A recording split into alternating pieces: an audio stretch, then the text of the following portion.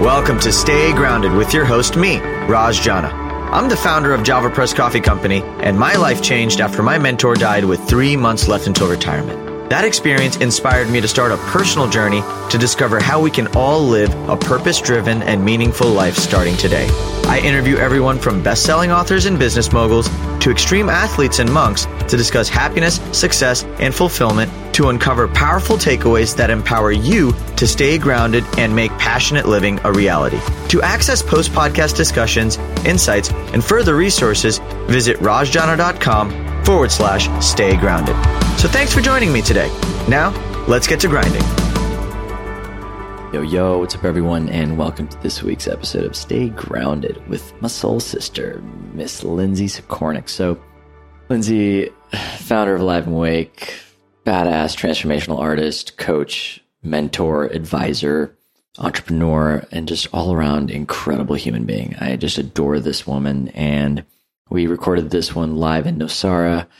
It was just such a potent, we talked about a lot of concepts that I've been kind of thinking about. You know, the role that safety plays inside of staying grounded, what staying grounded even means. Because I really feel like the idea of being grounded has just changed for me over the years. Like, I used to think it was any one thing, and now I'm starting to see that becoming grounded is actually part of the soul's journey. It's like, it's our path to learn how to be less attached, to be more still, to have more inner peace, to experience more emotional freedom. Like, that's like all of our paths in some way, shape, or form. Like, there's a lot of things that we do in this world, but truly, like, who we are and who we're becoming and how we choose to live our lives and how we meet life says more about us than anything we do. And I just really appreciated this conversation. We went in so many different directions, talked about so many different practical tips and ways to practice self-love, to practice nervous system regulation, which is the art of learning to self-soothe, the art of being with the totality of our emotions, the good and the bad, leaning into struggle and adversity, and just so much more. I just really appreciate the depth that Lindsay has accessed within herself, and as a result allows me to go to inside of these conversations, and truly one of my favorite human beings to record with. So enjoy the episode. Tag us on social, leave us a review, let us know what landed. I mean, this was just such a deep and potent and rich conversation from two people that are just deep in their own processes and deep in their own work and navigating a lot of different questions about life. And as a result, you guys get to be flies on the wall for all of that exploration. So anyways, all right, subscribe to the show on iTunes, Spotify, any of the podcast apps. All that means that every single time we release a new episode, it drops straight into your inbox.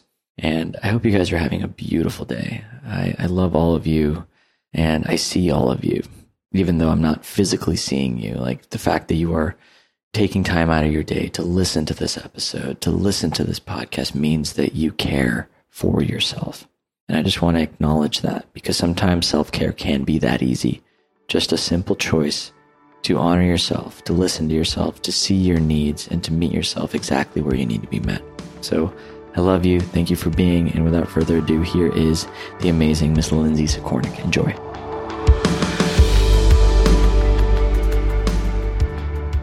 Hi, Lindsay. Hi, Raj. How are you? I love this like in-person Nosara thing that's happening. Pure magic. It's so good, right? It's so good. Like, you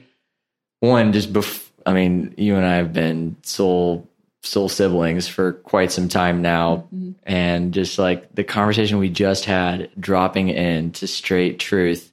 Why does it seem like we keep bringing in people that are perfectly there to meet you where you're at? Like, do you ever feel like, especially since being here, again, like as you grow and evolve, you tend to attract people that are also growing and evolving, or there to teach you something in order to grow and evolve? Yeah. Have you been sitting with that? I've been sitting with you. That has been my 100% experience. And I'm in a state of awe and gratitude. And my cheeks are actually like a little bit sore from smiling so much, even though we were talking about like very intense, very dark topics for each of us. Yeah. There's like a familiarity and a comfort in sitting across from someone. And we've seen each other socially recently quite a few times, but we haven't actually like had a deep drop in. And I'm sort of just in awe at the fact that we're navigating some like very, very similar topics And so I really believe in the divinity of everything. One of my favorite mantras is that it's all divine. And I don't think there are any coincidences. And one thing that I've learned over the years, and you and I think are a perfect example, is like, I know when I know. And I remember the first time we met, there was like an instant, like, I think we probably just made eye contact. And I'm like, you, I know you, I recognize you.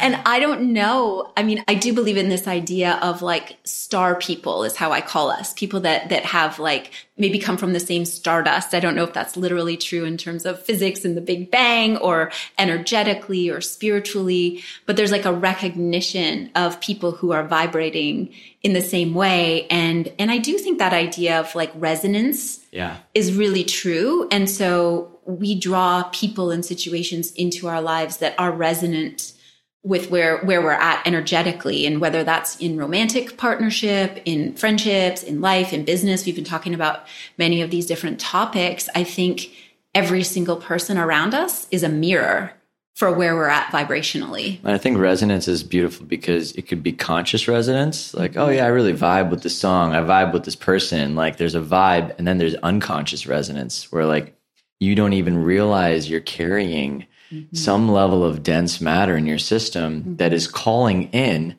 density, that is calling in something.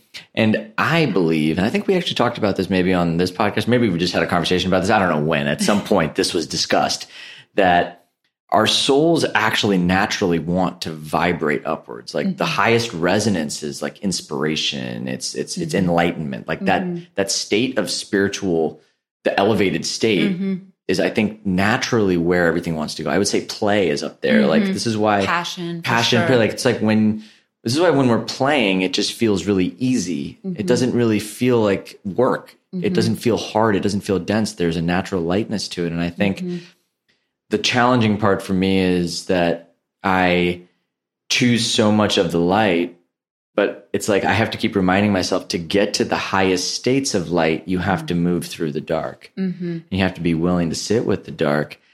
I mean, there's so many directions we can go right now around just the role that shadow work plays in your own personal development journey. Like, how often do you play in the light? Which is like the personal growth, like the positivity, like the manifesting, the getting what I want, like creation versus like dancing in the shadow, which is the more denser material. Like, what's your balance? I have been called the cave dweller by close friends. So I dance in the darkness a lot. It's a place that I'm very curious about. I'm drawn to. And to give you a trajectory over my lifetime, I started in my early preteens, even 12, 13 years old, becoming obsessed with things like the Holocaust, Hitler, serial killers, World War II, child predators. Like I was contemplating topics in my early and mid-teens that I don't think most humans would ever even want to have to think about in their lifetime. And I had this kind of insatiable curiosity to sit in the horror of human behavior for the sake of trying to understand, like, how could this be? And I don't know where that came from. I'm sure it's some kind of karmic situation. Like I was just born that way. Literature, I've been an avid reader since I was a young child, watching very, deep films, not like romantic comedies like Schindler's List. My favorite movie of all time was Silence of the Lambs. I've seen it like 60 times. Clarice Starling and Hannibal Lecter getting inside the mind of a serial killer, which is kind of ironic when I look at the work that I do now, which is really getting into the shadow parts of people that I work with. For me, there's a deep fascination in the human experience is what I would say. And so while I've always had this very, in contrast, like light personality, like deeply optimistic, deeply positive, very happy in my day to day, I've also had this capacity and also this almost like insatiable need to dive into the darkness. And the blessing of that is that I processed many, many, many very dark things, like the things I just mentioned, at a very young age. And in addition to just living through life and having family mental health stuff and addiction and trauma and things around me,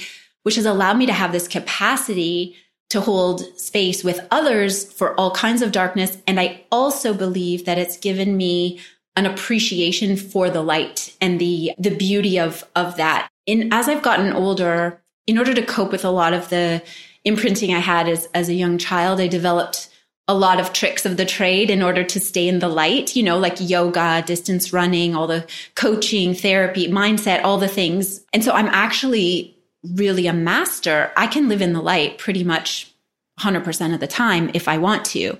But what I realized is that a lot of that is bypassing, and it's a lot of suppression/repression. So when I've had a few critical moments in my life where I've had some sort of shattering or some kind of breakdown, it has made me realize really the beauty of immersing myself in the darkness. Trevor Hall has a great line in one of his songs. He calls it the fruitful darkness.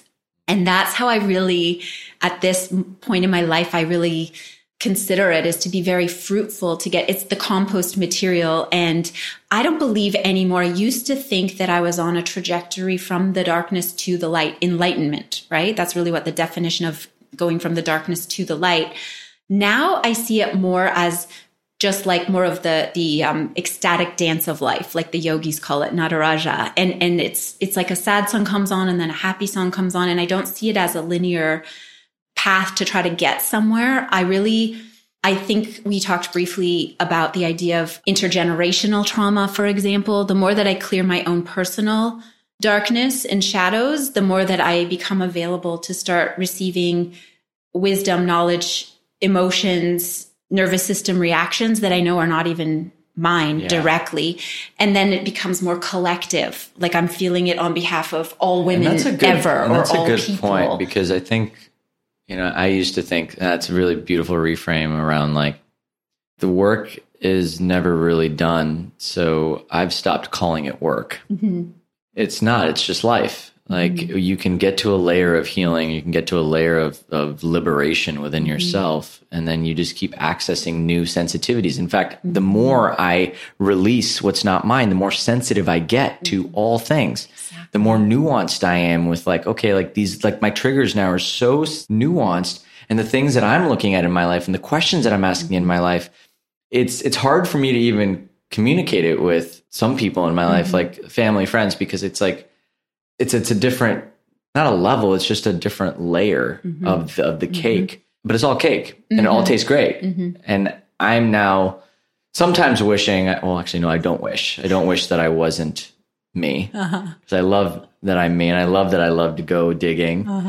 And I'm also really practicing radical acceptance of what is and letting go. Like, I think my medicine has really been in the surrender, kind of like the softer, like we talked a lot about, like, so I think this idea of death, and death can have this like very like, let these parts of me to die. I don't want this rejection anymore. I'm just going to let it go. I want to kill this aspect of me. And for me, it's been more about, can I soften into the shadow? Can I soften into these aspects of myself that are here, and clearly force isn't letting them go away. And so if force isn't going to work, what is? And can I experiment with that? And can I be patient with that? And can I develop different muscles to really allow the spaciousness for alchemy to happen? And I think that's like, I feel like we're all just figuring out how to be the best alchemists. Like at the end of the day, like your form of alchemy is going to be different than mine. And that's meant to be. And that's why we're here to teach each other too. That's why we're here to share what's working and what's not working, because as we learn how to become the alchemists, it ends up being the service that we can provide others.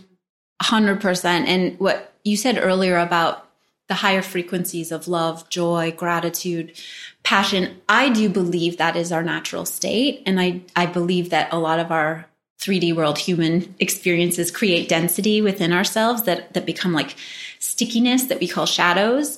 But I think of it in terms of bringing the light to the darkness. And I think of the analogy of going in cenotes, you know, those caves in Mexico that you can go, I once went scuba diving in them. And the idea for me now is when I find a part of myself, let's say shame or humiliation or rejection or abandonment or something that that feels very dense. And it came from something, whether it's this lifetime or past, who knows? Often we can identify it, sometimes we don't. Instead of trying to cut it out, get rid of it, or deal with it as quickly as possible, my new practice is the opposite, which is to sit with it, as you just talked about, not only in acceptance, but I've actually raised the bar for myself, which is, can I love those parts of myself unconditionally as much as I love my joy or my charisma or my intelligence or the other things that are easy to love. And so it's like bringing a flashlight into all the little nooks and crannies of my being. And especially when they get triggered and I'm forced to look at something, insert any kind of dense feeling. And it's like, can I love myself in my awkwardness? Can I love myself in my humiliation? Can I love myself in my rejection? And until I can get to a solid yes, like I love that part of me, then I sit with it longer and longer and longer. And I'll just share that the one analogy that I find really helpful, the Buddhist practice of taking any part of ourselves that we don't like, a shadow part, and holding it, like cradling it like a newborn baby, and literally speaking to that part of ourselves and saying, it's okay, you can stay as long as you want to. You're welcome here. Shame, you're welcome here. Rejection, I love you. And Pema Chodron has one of my favorite quotes of all time. She said, nothing ever leaves us until it's taught us what we need to learn. So if it's still with us, if it's still present, if it's still activated, then that means there's something divine there for us. There's a gift in it.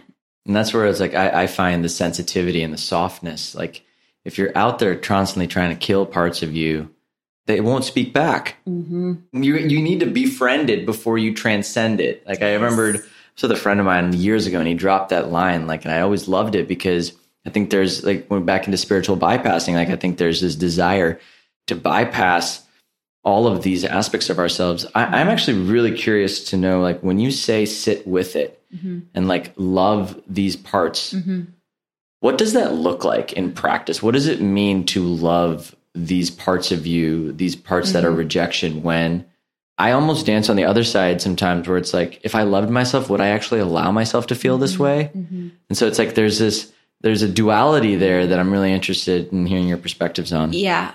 First, I'll just comment on the second part of what you said, and then I'll answer the first, which is, for me, everything is about finding the golden mean, that point of equilibrium. I think there's a point at which we may be self-harming by continually kind of feeding into some of these ruminations or whatever. So I do think there's a place to be mindful of how much, how often, for how long we're going into some of these places. But one of the things that I've had the privilege of learning about specifically in the last year is some of this work around internal family systems, IFS, and parts work. I've been studying with Gabor Mate for the last year, doing a year-long certification with him. And the work literally involves going into the physical sensations or the emotions, and through a guided process, which is super powerful and intense. And I can do a session with you offline, or maybe we can record one another time. But you literally go in and visualize yourself speaking with, for example, tightness in your throat or pain in your heart or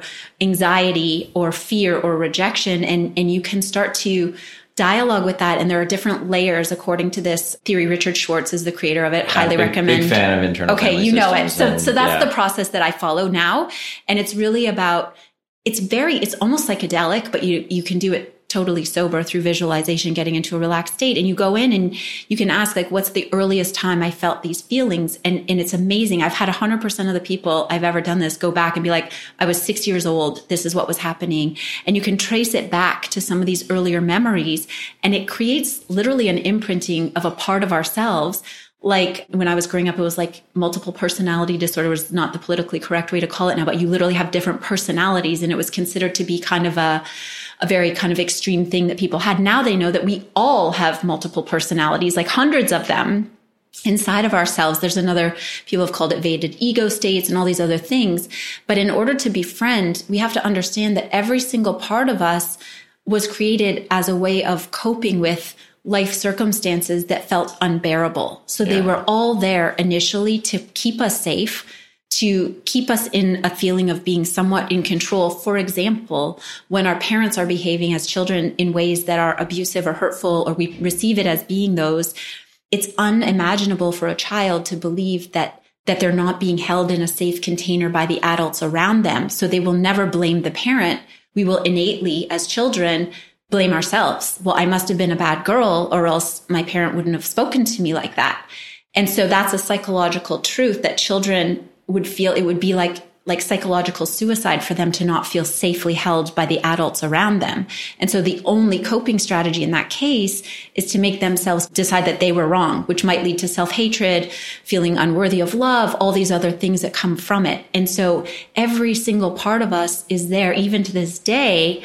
I have a part of me that's the street fighter, and it's like, you don't want to mess with me. And it comes out, and then afterwards I'm like, oh God, I can't believe I said that thing or I did that thing. When I go back and talk to them, like they're trying to protect me. And actually they're trying to protect the little girl behind them who's like 6 years old and trusts everyone and just puts her heart out on the table for everyone. So there's a whole little ecosystem. Yeah. And every single one of those parts is there trying to, in their best way, you know, like my street fighter thinks that punching someone in the face is a good idea to protect me. It's like you need to re-educate them that A, I don't need that kind of protecting. I'm a grown woman now. I'm not 6 years old.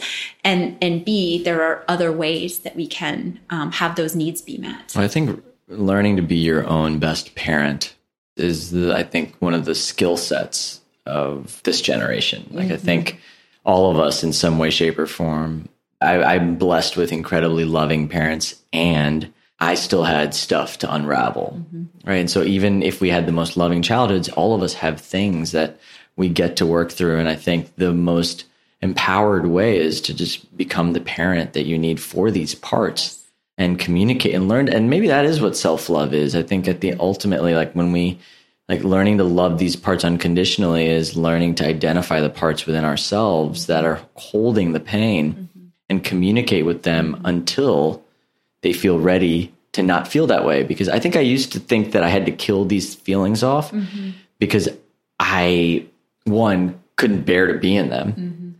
And so there's almost like even a bypass there for me. Like, oh, I want to get rid of this thing because I don't like it.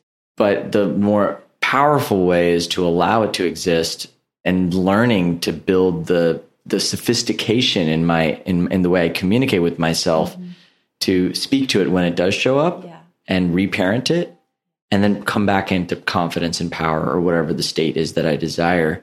And that is the softer way. And in fact, that is what we all deserve from ourselves. Like, we don't deserve to be mean to ourselves. We don't deserve any of the critical nature. At least for me, like I grew up being an athlete, and I have this inner coach in my head that just wants to like bash me when I'm not doing my best, or when I'm slowing down, or when I don't show up perfectly in relationship, or there's like all these things that just want to like beat me down. And I've been really like, recently we talked about Ho'oponopono, like that's been my like saving grace. Like anytime I like feel like I make a mistake, or I'm like, I just come back into like I look for the part inside of me, and I just Ho'oponopono it until I either break down or I feel fine. But it's like, it takes that softness and the slowness. And I'm glad you brought up internal family systems in that framework, because I think it's so valuable I talk a lot about like, love yourself. Yeah. But what the fuck does that mean? You know what I mean? Like, it's like, what does that, okay, tell me, what does that look like? Yeah. Well, that's one tangible example of what it looks like. Totally. And I've had the privilege of working with many, many people in that system of, it's fascinating to see when we soften to these parts, we ask their permission. Is it okay if we talk to you literally? Or are you feeling safe? And we can go in and there's this like, can't go over it, can't go under it, got to go through it. Creating a safety in our nervous systems to be able to, the word allowing is really coming through, I think, as a theme for us today. Yeah. Allow whatever emotions or physical sensations are present. And I've come up with this analogy lately of I'm calling them swamp bubbles. Like, you know, in a swamp when these like in Shrek, when these like gases are under, and then they just percolate up and they like burst out. These emotions that we've buried or suppressed or repressed over the years, it's often only when we get to a certain level of nervous system safety, for example, in a relationship that feels really connected, or in a time of our life where we're really on top of things, that our nervous systems might feel out of fight or flight long enough to have some of these older emotions bubble up like swamp bubbles. And so it can come out of nowhere and you're like, what is happening? I'm meditating and I'm doing the yoga and I'm surfing, and all of a sudden I'm feeling anxious or I'm feeling depressed or whatever. And for me, that's very progressive. That's progress, because that means we're so safe enough that we can allow. And so when we go back into these parts of ourselves, how we can love ourselves is literally what you just described. Like, I've done it with clients many, many times. I do it with myself all day, every day. I go in and I'm like, ooh, some part of me is feeling anxious or something else. And I go in and I talk to them and I'm like, what's happening right now? And I'll say, I'm sorry I sold out on us. I'm sorry I said we'd go to that party that you really knew you didn't want to go to because you're overextended. You're right. I'm going to go back. I'm going to clean up the mess for us. And I make it right with that part of myself and literally say to these parts of ourselves, like, I'm sorry that happened to you. I'm sorry they weren't there for you when you needed them to. I'm here for you now.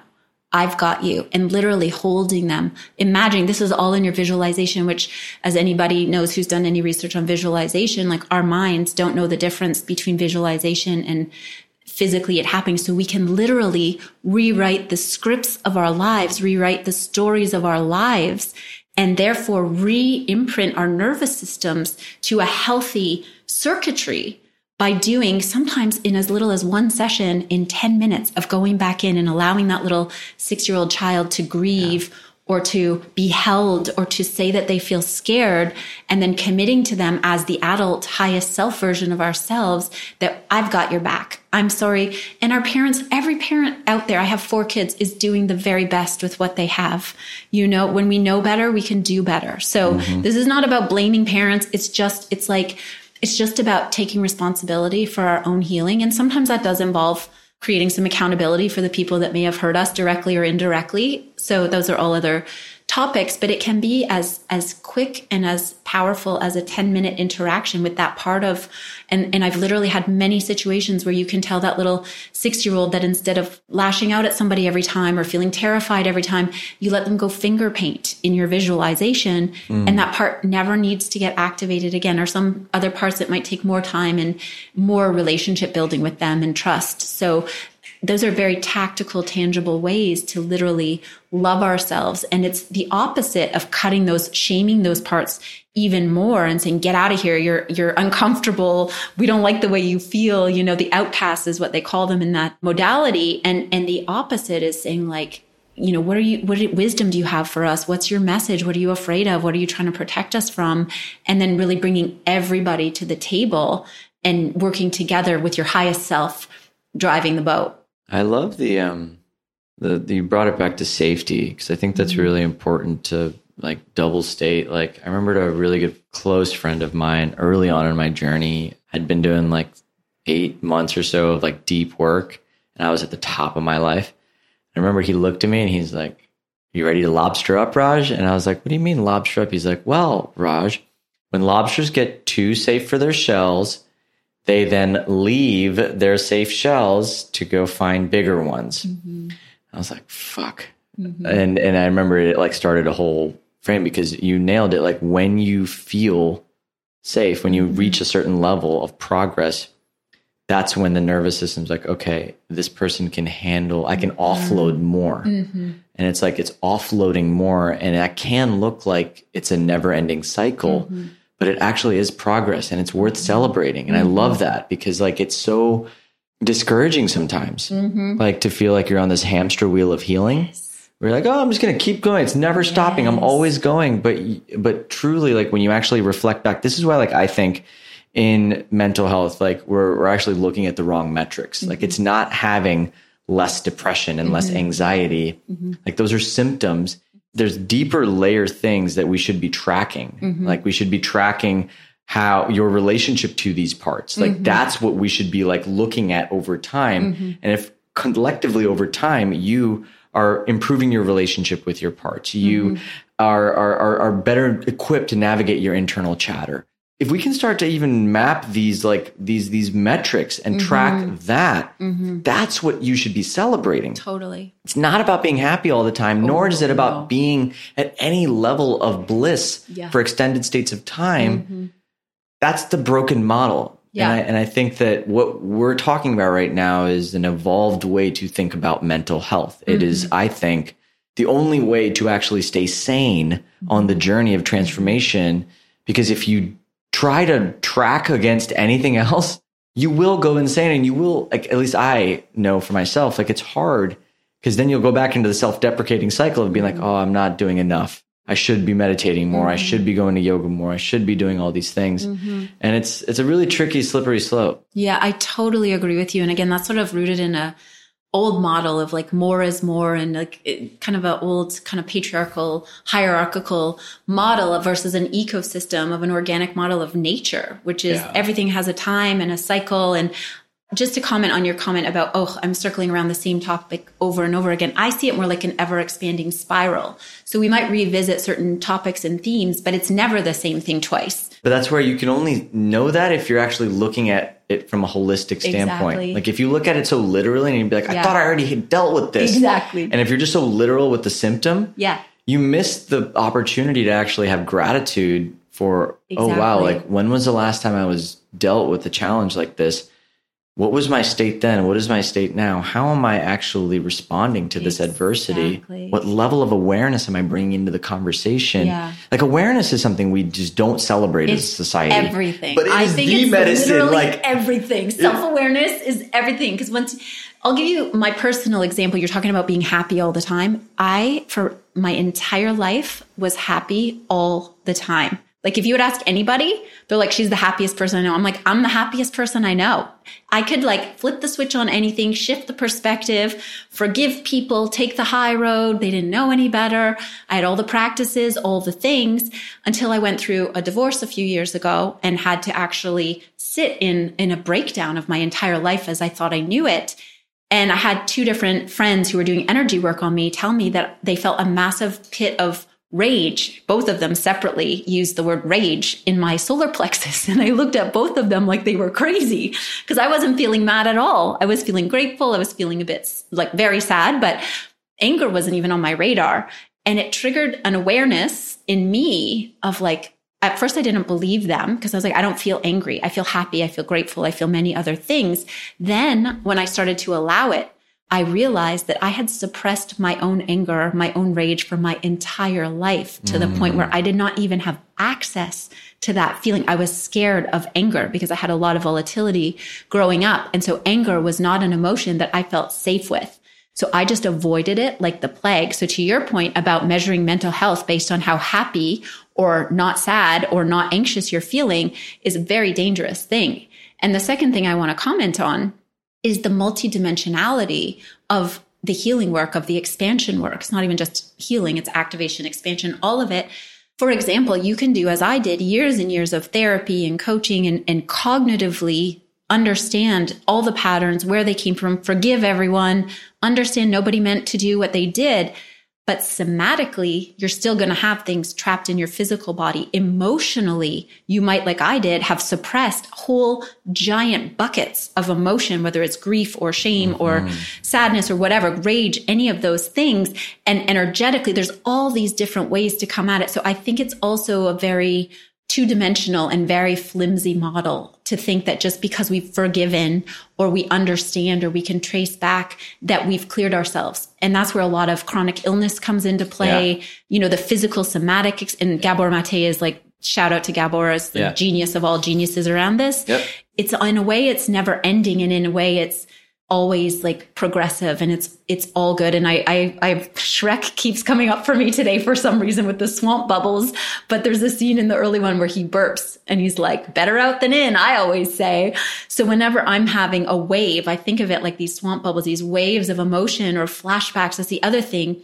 People may have suppressed literally memories of what happened, of situations, and especially with severe trauma and things like that, until a point where they are feeling safe enough in their life, far enough away from the acute danger, that that's when things might start to come through. So it's not a sign of failure to feel grief or sadness or rage about something that was horrific that might have happened to you. It's actually a sign of great progress that you have even access to those memories or to those emotions. Reframe. And it's like, for me, I'm like better out than in. And it's about creating the container of safety, whether it's with a coach or a therapist or a friend or a loved one, to create the space for those emotions to be felt.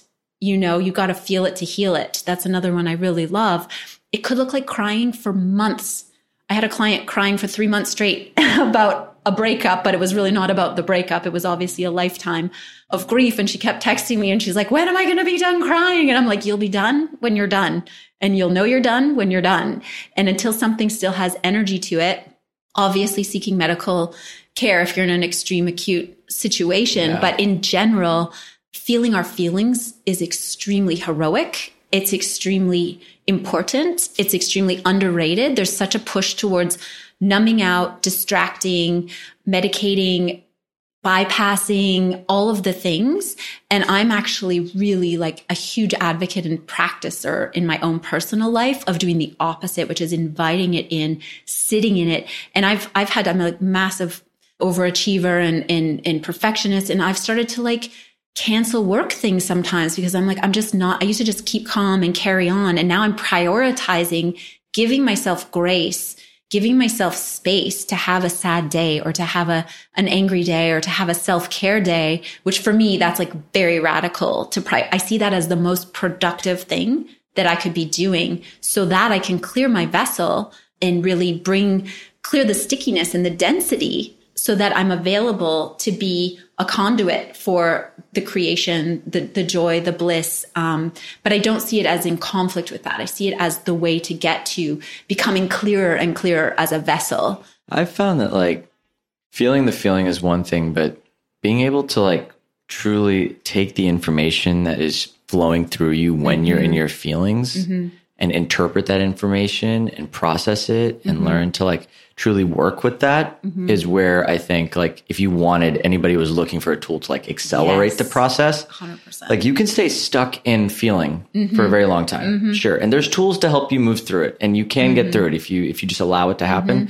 But for me, what I've found is that like there's certain philosophies, like when I know that hurt people, and when I can sit with that, it doesn't make the pain any less difficult. And it allows me to surrender any external attachment to anything outside of this feeling being any different. 100%. And so it's 100% mine to process instead of it being like, oh, like, why did this person leave me? Why did this person choose the other person? Especially in breakups, like when there's like all the noise of rejection and abandonment showing up, like I'm finding for myself, there's just layers of stuff that if there's principles and ideas and concepts that I accepted, a lot of the noise falls away and then I can just be with the actual feeling. And then it's just beautiful. The feeling is just a beautiful thing. Like in heartbreak, specifically, I think loss, whether it's loss of a relationship, loss of a person you love, loss of anything that meant something to you, like the degree to which you feel is the degree to which you cared about this thing. Exactly. You know, if you didn't actually care, it wouldn't hurt. 100%. And so give yourself the gift of feeling it because that's how much you cared. Yes. And what actually wants to die is the attachment. Yes. It's all the layers of the crap. suffering. The suffering wants to die. You can hurt without suffering. You can feel pain without suffering by clinging 100%. to it. And yeah, I really, really love what you're saying. And it's so funny. Of course, we have the same philosophy because when I am in those times of deep grief and deep loss, the thing I tell myself every day, and I feel like this is one of the things I'm most proud of myself for, is like, I am so freaking grateful to myself for having the capacity to love so deeply. Like, I don't fuck around. When I love, I'm like all in. So when I'm having heartbreak or loss, I'm like, I feel so blessed to have the capacity to love that deeply that I can also hurt that deeply when that part of my life has died or left or shifted in some way or another. And the other thing that I've really been pondering and taking is that love never dies. And that's where that idea of attachment and allowing, when I can stay in the place of, and this is going up a level of abstraction from maybe our human emotions to a more maybe spiritual perspective, is like, I don't have to stop loving that person. I can love them for the rest of my life and infinitely. There's just a lack of compatibility, potentially in a romantic situation where, or even if somebody's passed on and transitioned, it's like the love doesn't need to die. And then sitting in the grief of the death of what was, whether it's the death of the dream or the death of the actual 3D world expression with that person, is such a beautiful honoring of the time that we had with that person. And so as I contemplate, like, what is mental health? What is it to be mentally thriving, emotionally thriving? I don't see it as like less sad, more happy as this sort of continuum. Although I do believe the more work that we do, the more quickly and effectively we may move through those times of pain without lingering in the suffering of it. But I believe it's our capacity to access the full spectrum of the human emotions. That shows a real emotional thriving and mental health thriving is when we can feel deeply sad and not have it destroy us, or feel just as quickly go into a feeling of deep elation and not feel like it's, the other shoe's going to drop. We have full access. When we are just clear channels, yeah, and allowing everything to flow through us as it is, yeah, and building the skill sets to clean, yeah, and keep ourselves clear. Like this is, I think, what evolution is. Mm-hmm. Evolution, like, I don't think our parents and grandparents and really were dealt. Maybe I think there was just a lot of other stuff that they had to focus on, mm-hmm, that they didn't really get to experience. I think the depth of evolution, mm-hmm, that's happening right now in self-care and mental health and everything. And like, I think this is such a gift, yes, that we get to give ourselves to know ourselves. Yes. Ultimately, like when we have awareness of ourselves, how we're wired, what we need, how, mm-hmm, to discern between the noise up here and the truth in our hearts. Like, mm-hmm, these are all skill sets that can be developed, yes, by just being with what is. Definitely. Right? Like being with what is. And you're listening to this podcast. If you're listening to this podcast, it's also like another you care, right, about this shit. And it's and like, yeah, but this is to me, I think, how, like, I've been really thinking about what does it mean to stay grounded? Like, I think, mm-hmm, we're like 280 something episodes in at this, amazing, point, like 5 something years in a row. Like, and I keep coming back to like, what does it mean to actually stay grounded? And to me, it is this work, the work that we can do to just become grounded vessels, because our nervous systems are not miscalibrated or imbalanced as a result of anything that hasn't already been processed in our system. And it takes a significant shift in the ways that we care for ourselves in order to get there.